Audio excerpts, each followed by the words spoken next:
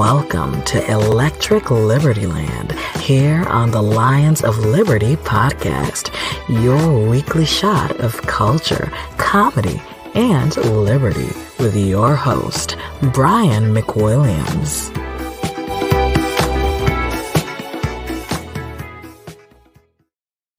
Welcome. The bitch is back, everybody. Yes, Brian McWilliams back in studio, joining you once again. Sorry that I was absent. I was, as you probably heard, pretty damn sick. I still got a little bit of bloody eye here. You can see it. Those of you watching on YouTube can see the bloody eye leading. Yeah, crazy stuff, man. Welcome to episode 248, by the way. But yeah, I was really laid out. I'm still sick. This is going to be a shorter episode because my voice and my lungs is still just jacked. I mean, I thought basically, let me adjust something right at the top of the show here. First off, thank you to Rico, Dan Smots, and Mark for jumping into the fray and picking up some slack that was left here. And you know me, I'm not a slacker. I try to get here and deliver for you guys every week, but I just could not go. And I appreciate them jumping up on short notice to be able to put that show together and entertain you folks while disparaging my good name. Let me just say, by the way, I did not say that I had COVID 4 times like certain imbecilic morons proclaimed on the last episode. No, I said that I had COVID, or what I presume, because I did not get tested. I just quarantined myself and got over it. But I believe that I had COVID last October or November, whatever it was. I went to a Browns game with Rico and just got super, super sick. So that's when I said, okay, you know what? I had COVID. Didn't really get sick much for the last year. You know, my kid gave me little sniffles. You guys heard me. I'd have little sniffles here and there, but nothing major. And then this last time hit me and just wiped me out. I mean, I could not, basically get through a sentence without coughing. And you'll see as I go here, I'm drinking my tea, but I'm probably going to curtail this because as I talk more, as the vocal cords and the lungs get irritated, I'm going to get a little bit more difficult getting my point across. And, I already have a difficult time getting my point across anyway. But this thing, man, I was just like coughing. And the craziest thing was, you talk about my bloody eye flu here. The craziest thing was that in the middle of the night, right, I got sick like Sunday, lungs started burning. And then I'm like, that's when I was like, shit, man, this might be the couve. And wake up in the middle of the night on Monday night, lungs burning, coughing, and I go to the bathroom, right? And I'm like, oh man, I feel hot. I got fevers, I got chills and aches. And I'm like, some cool water on my face because I want to feel a little bit better and cool down this fever. And I look up in the middle of the night, seeing myself in the mirror, that harsh bathroom light in 2 a.m. and see that both of my eyes are pink, like a freaking rabbit. And just a horrible pink eye, both eyes. No, I've not been rubbing my baby's diapers on my face in some sort of facial treatment. It just is apparently a symptom of flu. It's 100% a symptom of COVID, which again is why I thought I had it. But yeah, man, crazy guys and girls. So I'm back nonetheless. Thanks to those guys for stepping up, as I said. Coming in today, there's a couple topics I want to get into, and they're kind of all interconnected. And that's why this is a good episode for me, because it's just going to be one topic hitting up real front center, talking about Australia, talking about the combo of Australia and Japan and the United States and how they want to get together for a new global united force against China, and how these things are all kind of interconnected coming out of COVID, and looking at the fascinating adoption of authoritarianism and then the juxtaposition of authoritarianism to oppose authoritarianism in this new world order. So that's what the topic's going to be. But before I get into that, I want to tell you guys to please check out I Trust Capital. Now, I Trust Capital, you've probably heard about them. They are the number one 401k investing platform for Bitcoin and also for hard currency. I know myself, I'm like, all right, I got some cash lying around now. Finally, my business is doing better. So I'm going to start my own account up very, very soon, because and I was just talking to my father about this, I want to get my hard metals investments into there. I want to get my Bitcoin investments into there. And iTrust Capital has one of the lowest rates for getting in on your Bitcoin exchanges, not only for Bitcoin, but for 22 other coins. And they're adding more as quickly as they can to that platform. But it's going to give you that ability to save, to put these assets aside, not using that fiat currency, right? And that, of course, is incredibly important, especially what we see going on, the attacks and assaults on all sides against your savings account. You want to get that into hard metals. You want to get that into some Bitcoin or other crypto. And iTrust Capital is going to allow you to do that. Not only that, they're trustworthy. They're backed up by several funds. Coinbase's fund backs them up. So you know your money is going to be safe there. You're not going to lose it. 1,300 positive reviews on iTrust, or I'm sorry, on iTrust Capital. Is 1,300 reviews on iTrust Capital on Trustpilot, backing them up. So this is a quality platform. You can invest in these guys, and you can get 1 month free by using promo code LIONS. So go to the link that I'm going to provide in the show notes here, and you can get that on the YouTube page. You can also get it at lionsofliberty.com/episodes/ELL248. And you can use that link, go on through, use that promo code LIONS, 1 month free with iTrust Capital. Don't get left behind on this. Obviously, this is something important to make sure that you are going to be protected as you get old and decrepit and you start having freaking bronchitis from, your pink eye disease like I have. Okay, getting into the show. So where to begin, right? I mean, I guess we have to start with Australia and what's happening in Australia. We are seeing right now basically every single thing that the libertarian population has promised would be the unintended consequences play out here of COVID authoritarianism. All right, where were we? Sorry, I take a quick edit there because, of course, every time I try to record this show, my gardener shows up like he's got this incredible sixth sense of when I'm recording. So I had to stop and restart it. Anyway, let's talk about authoritarianism in Australia. And what we've seen in Australia is the epitome of the dystopian future that awaits us all when we go down this path of authoritarianism, when we go down the path of allowing basic freedoms, basic human rights, basic liberties to be restricted in the name of the public good. Now, last episode before I was sick, I had made the equivalency between the state and what is good for the state being what is good for the population and vice versa, and how this concept is so absolutely dangerous. How China is a perfect example of what happens when that concept is taken to its zenith with the one-child policy, when we see how you cannot conflate the two and how we have to maintain our individualism. We have to maintain our control over what is good for us versus what is good for the nation, because you have powerful actors at play that will abuse that. When we see how insane Australia has gotten, and this is in the face of all empirical evidence to the contrary about lockdowns, about authoritarian measures taken to combat COVID, right? We looked at places like Peru. We looked at other places that have locked down so severely. And Peru was one of the absolute worst, by the way. They locked down so severely that you could not leave your house. You could not go out. You had a shopping period, like a window of time in which you were allowed to go and shop for goods and services, something like 30 minutes a week. They locked down so hard, and yet they were one of the most hard-hit countries in the world. One of the highest death rates, one of the highest infection rates in the world. None of this does anything. None of it's any measure of success. And yet you have countries like Australia taking these measures on and continuing to force them on the population. Now, they would not be able to do this without some sort of tacit agreement by some sort of the population. I mean, at least 50%, you'd think, right?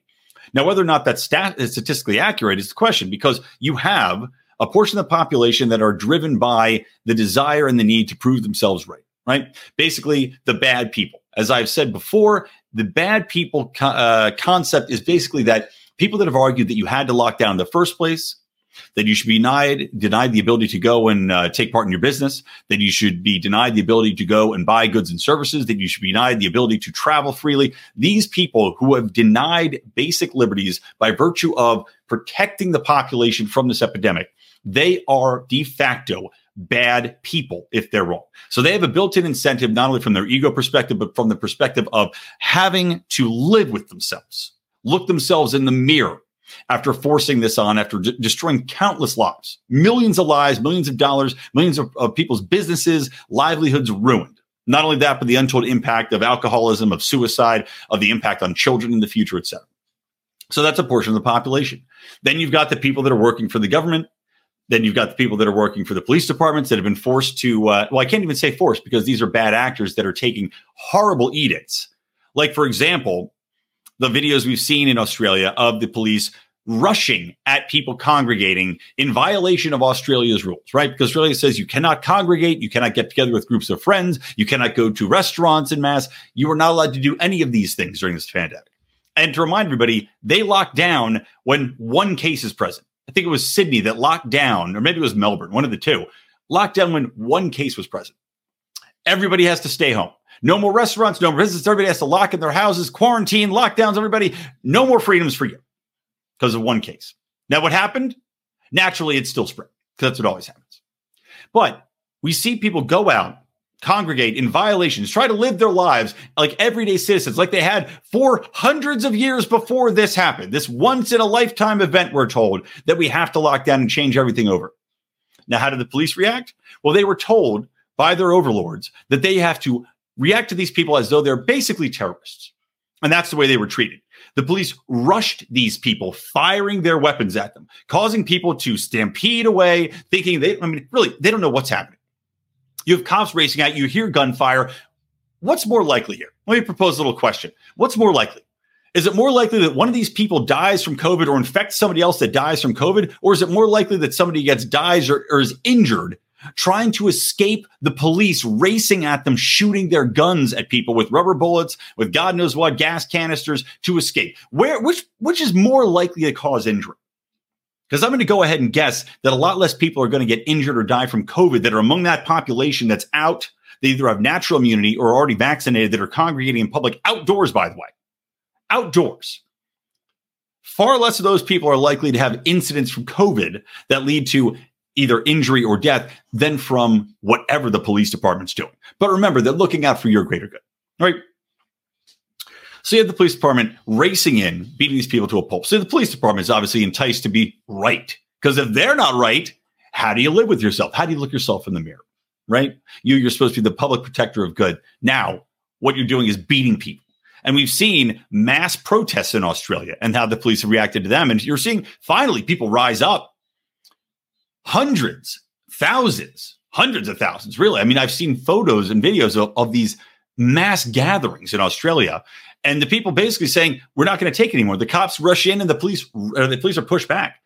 The crowd in mass rushes the cops to overtake them because that's all they can do, since the police have also been the only ones that permitted to have guns now. In Australia, you can have a rifle, maybe to do some hunting, a shotgun, but your limitations on what you can own as far as firearms, how many you can own, unbelievably restrictive. So you have a population that also has almost nowhere to turn as far as forcibly pushing back against these types of restrictions.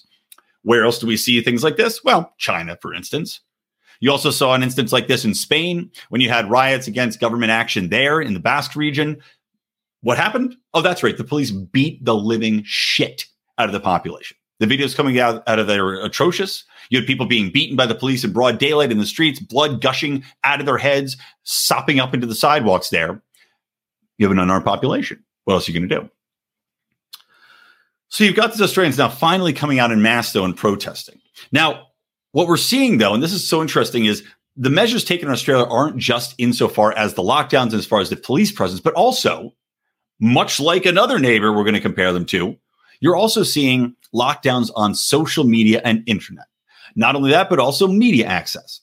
As Australia has these mass protests, the government says, well, this isn't a good look for us. We're supposed to be this beacon, right? Even though we're way down here in our own continent, we're supposed to be an open and free society. We've always built ourselves up on that, right? We're part of the first world. We should not be seen beating our own citizens in the streets and locking them in their homes and denying them their basic liberties.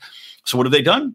Well, reports out of Australia are that the internet's been stifled, that it's been unbelievably slow. Now, maybe this is simply because there's so many people trying to access internet. Maybe there's so many people trying to upload content, upload video. But at the same time, you have to wonder, because places like China, places like Venezuela, places like Cuba throttle the internet when they have international incidents like this. Cuba, for sure. I talked about it on the show previously. They absolutely lock down the internet and deny people the access to it so that cannot get out. Not only do they limit what's coming in, again, as China does, as Cuba does, as Venezuela does, as many of these other places do. They make agreements. And Australia, by the way, also limits what's coming in because they refuse to have certain agreements with Google insofar as republishing editorial content. So they already have their sticky fingers in some of these internet pies, as they say. But I would 100% believe that the government would stifle the ability for people to get the message out on the internet. Not only that, but the government has actually tried to clamp down on the amount of media coverage there. So they're adopting a little bit of a lesson from authoritarian regimes in that respect. And also, when we talk about social media, right? So many things are put on social media. This is how they go viral. This is how the truth spreads in so many ways. Well, Australia has taken a novel approach to that as well. Very similar to China's, in that they have now given themselves legal permission. In the name of combating misinformation about COVID, about health information, they have given themselves legal permission to go in to individual citizens' social media accounts and edit or delete or alter information that they post. This is not conspiracy theory. This is conspiracy fact. This is actual legislation in Australia that exists. The government may go in the name of the public good, because remember, guys, what's good for the country is good for you and vice versa. In the name of the public good, they can go in and alter what you post because they can't have you sharing misinformation. Now, that misinformation might be something as simple as the fact that we know that natural immunity gives you better protection than a vaccination against COVID. Maybe it's something as simple as suggesting that going outside and getting sun and getting vitamin D and taking zinc is going to give you fantastic protection against COVID. Well, they can't have that getting out because they don't want you going outside. They don't want you congregating. Remember, in Australia, you're only allowed to go outside and work out for an hour a day. You're only allowed to go within something like 15 kilometers or less of your home. I think it's actually 5 kilometers from your home. So they can now go in and edit this information or the quote unquote misinformation.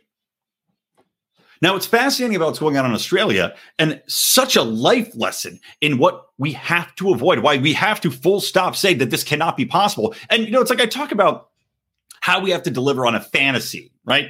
I said the libertarian rock and roll fantasy. But when I say people live in a dream world, right? They live in their own fantasies. They're fed their own information. We have to also remember that, fantasy involves nightmares.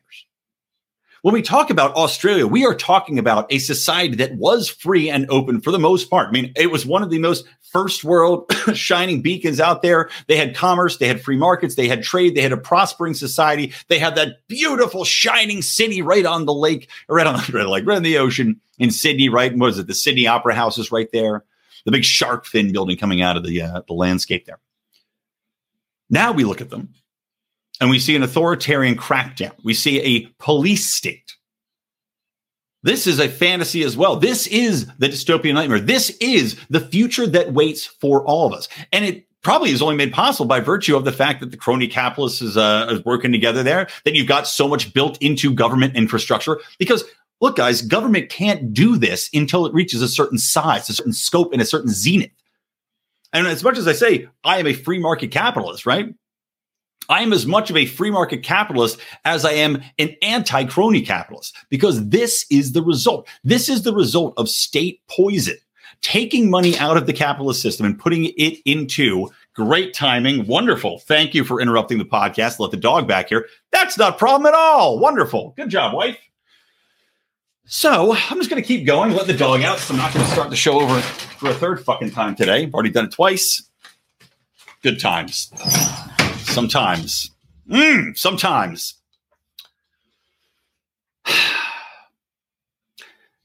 We can't have this type of state control without having the amount of money and infrastructure built into it. You have to have a massive police state, a massive police infrastructure, a militarized police state, wherein the government and the military are working in tandem to allocate resources, to clamp down on the population. This is something only possible with a massive amount of tax base, with a massive amount of cronyism, with a massive amount of emphasis on control. So remember that as we talk about this as well. Now, we can juxtapose this with what's going on in Norway, right? You see Australia in full lockdown, in full right, and what literally might turn into a virtual civil war there. And then you look to Norway, which just recently, much to the chagrin of the international COVID cult, much recently just said, you know what? Their health minister just said, it's over. The prime minister agrees. It's over. This is a flu bug. That is what it always has been. COVID has always been a flu bug. That's what it is, as defined by Norway's health people. They have said, we're opening up society again. Met by massive celebrations from the people of Norway. Not fear, not terror. And maybe their media hasn't been poisoning them as we have here and internationally. This news was met with joy. We beat it, or at least we beat it as much as possible, because this is never going to go away. It is a virus. It's going to be around. Once the genie's out of the bottle, it's going to continue to mutate and continue to be ever present in society. Norway is not the only country to suggest this. The UK's epidemiologists have also suggested this is never going away. Any epidemiologist worth their salt will acknowledge as much. And no amount of vaccines or variants or flu, no amount of anything is going to solve this or make it go away. It's going to continue to mutate and continue to be here. So you have to open up. You have to restart society. You have to go out and get the fear out of the way. But that isn't the incentive process, is it? There's so much money in big pharma. There's so much money in government. There's so much emphasis on being right, on maintaining this control, that the stakes are so high that these people will fight tooth and nail to continue it. Now, I also have to look to China, right? Because if you're not familiar with what's going on in China right now, it is, I guess, the logical conclusion of what you'd think would happen at the start of COVID. Now, I don't know for sure if COVID came out of the Wuhan labs. I can't say. I'm going to say most likely it did. It certainly seems that it did. Gain of function research paid for by the United States, and of course, Fauci was involved with that, seems to point to the Wuhan lab being the place that this originated, right? Gain of function research got out somehow, spread like wildfire. Now, whether or not China allowed that to happen is a question. I don't have the answer to that. I'm not going to say definitively it did or not, but it certainly gave China a good excuse to make certain steps forward insofar as furthering cultural change and a new sort of, not exactly Marxist revolution, but certainly steps back towards that direction. Now, Xi Jinping has just in the last I think it's about 30 days to 60 days, made major changes insofar as how China operates. Now, China had been pretty open, really, when you get down to nuts and bolts of it, and pretty capitalist. Now, it's still a lot of cronyism. There's still a lot of nationalism. There's still a lot of government taking control and nationalizing industries or having their fingers in pies. But you had a massive amount of billionaires pop up. Jack Ma is one of them. What happened to Jack Ma? Because he started to speak up. He started to get a little too big for his britches. Well, China locked him in basically a re-education center for something like 4 or 5 months. He disappeared. Excuse me. There's the cough coming. He's, I think, now been released. But you see that China's been cracking down not only on Jack Ma, but on Hong Kong, clamping down on that center of trade and freedom, because that was a free beacon within the Chinese system. Now that has been totally revamped. They've ripped out the guts of their political system, which is supposed to be left alone. That was the agreement. No longer. They're cracking down on dissidents. They're cracking down on media. Not only that, they're also cracking down on culture. They have basically made a war on celebrities in China because these people are flaunting their wealth, right? They're going against what is supposed to be the cultural norms, the important centrifying beliefs in China. So now the celebrities are coming under attack. You're seeing celebrities disappear or be re-educated or forcibly make statements supporting the federal government. You're also seeing a crackdown on cryptocurrency. Why? Oh, that's right, because cryptocurrency is outside of China's control. So all the central banks, all the agencies are cracking down on crypto. Basically, every single aspect of crypto is now illegal in China, which had been adopting that technology en masse, probably out of fear of the government. A way to get out, a way to have a monetary supply that is not going to be moving up and down according to the whims of China and its trade wants. That is now illegal. What else? Oh, that's right. Well, they've also cracked down on entertainment industry. They're already making changes insofar as what education content is available. All private schooling has now been outlawed in China. Go figure, right? You know, people complain here because they say, "Oh, well, our public education's under attack." Like all these fucking lefties who are now, I'm going to call regressives, right? Because they're left regressives. They're lazy. Their way of thinking is completely unoriginal. It's rehashing old failed ideologies like socialism and communism. And it is actually taking us backwards as a society because capitalism and the free market has given us everything that we need to prosper. And the left wants to rein that in. They are being regressive, thus legressive, these legressives. So the legressives are now trying to attack any sort of private institutions, right? because that undermines our public schooling. And that's so important, right? To have everybody learn the exact same way, in the exact same shape and form, which, by the way, would undermine creativity. You want different people to have different ways of thinking, different ways of interacting in general. That's how we have different people come together and find out different creative means to problem solving rather than one rote Borg-like input. But you see what's happening with China now. There's a reason that China is getting rid of private education.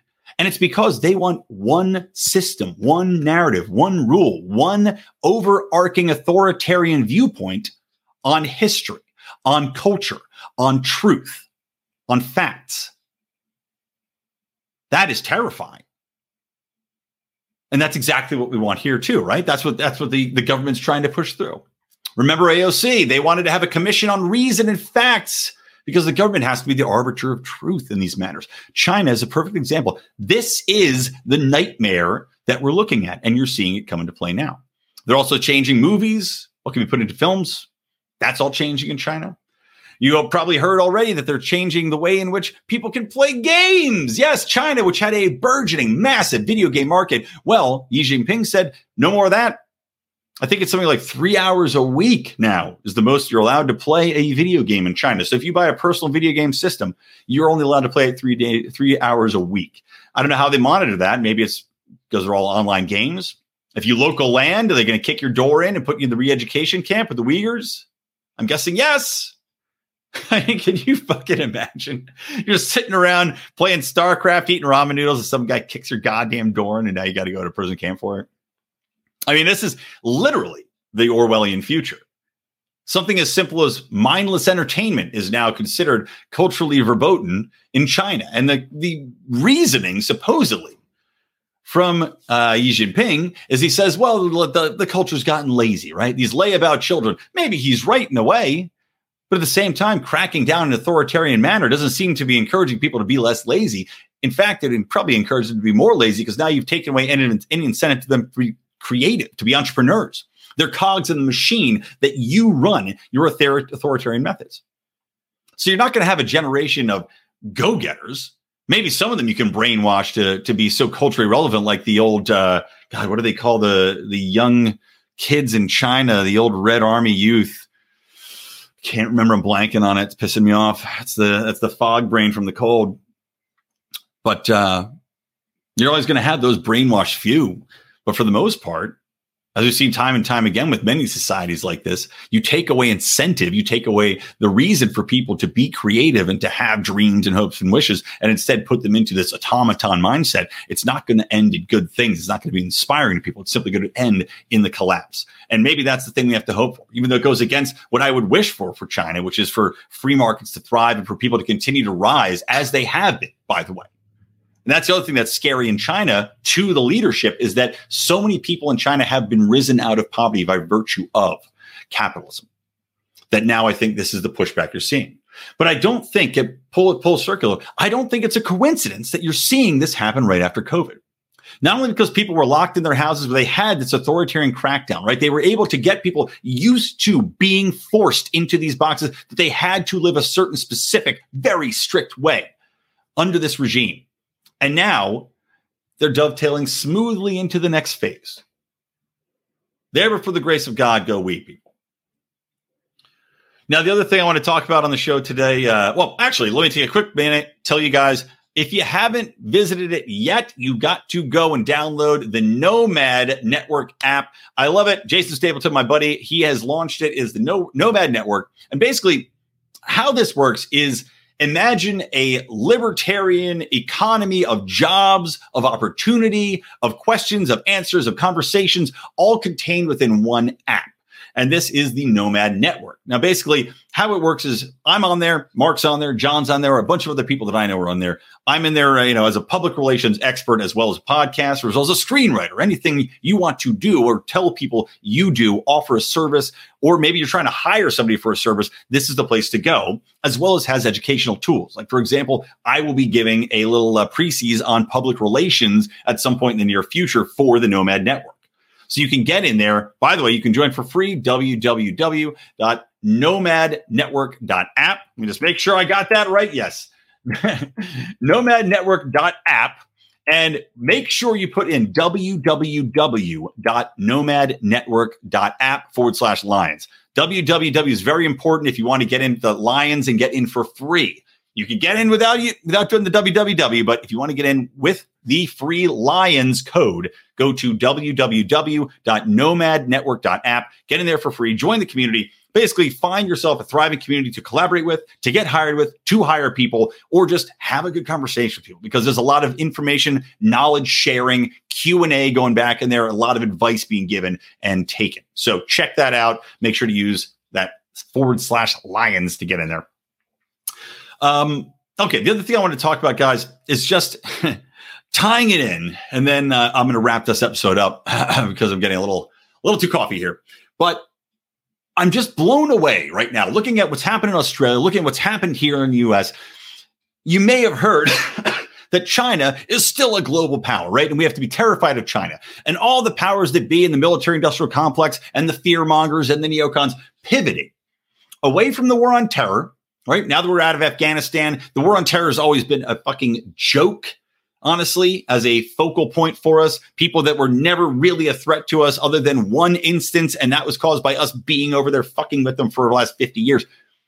They pivoted from the war on terror into fear-mongering over China, right? All of the CENTCOM focus, all of that refocusing on China as the great evil that we have to combat now as a society. And you may have heard Joe Biden talking about making a formal, kind of like a new, I don't know what you'd call it.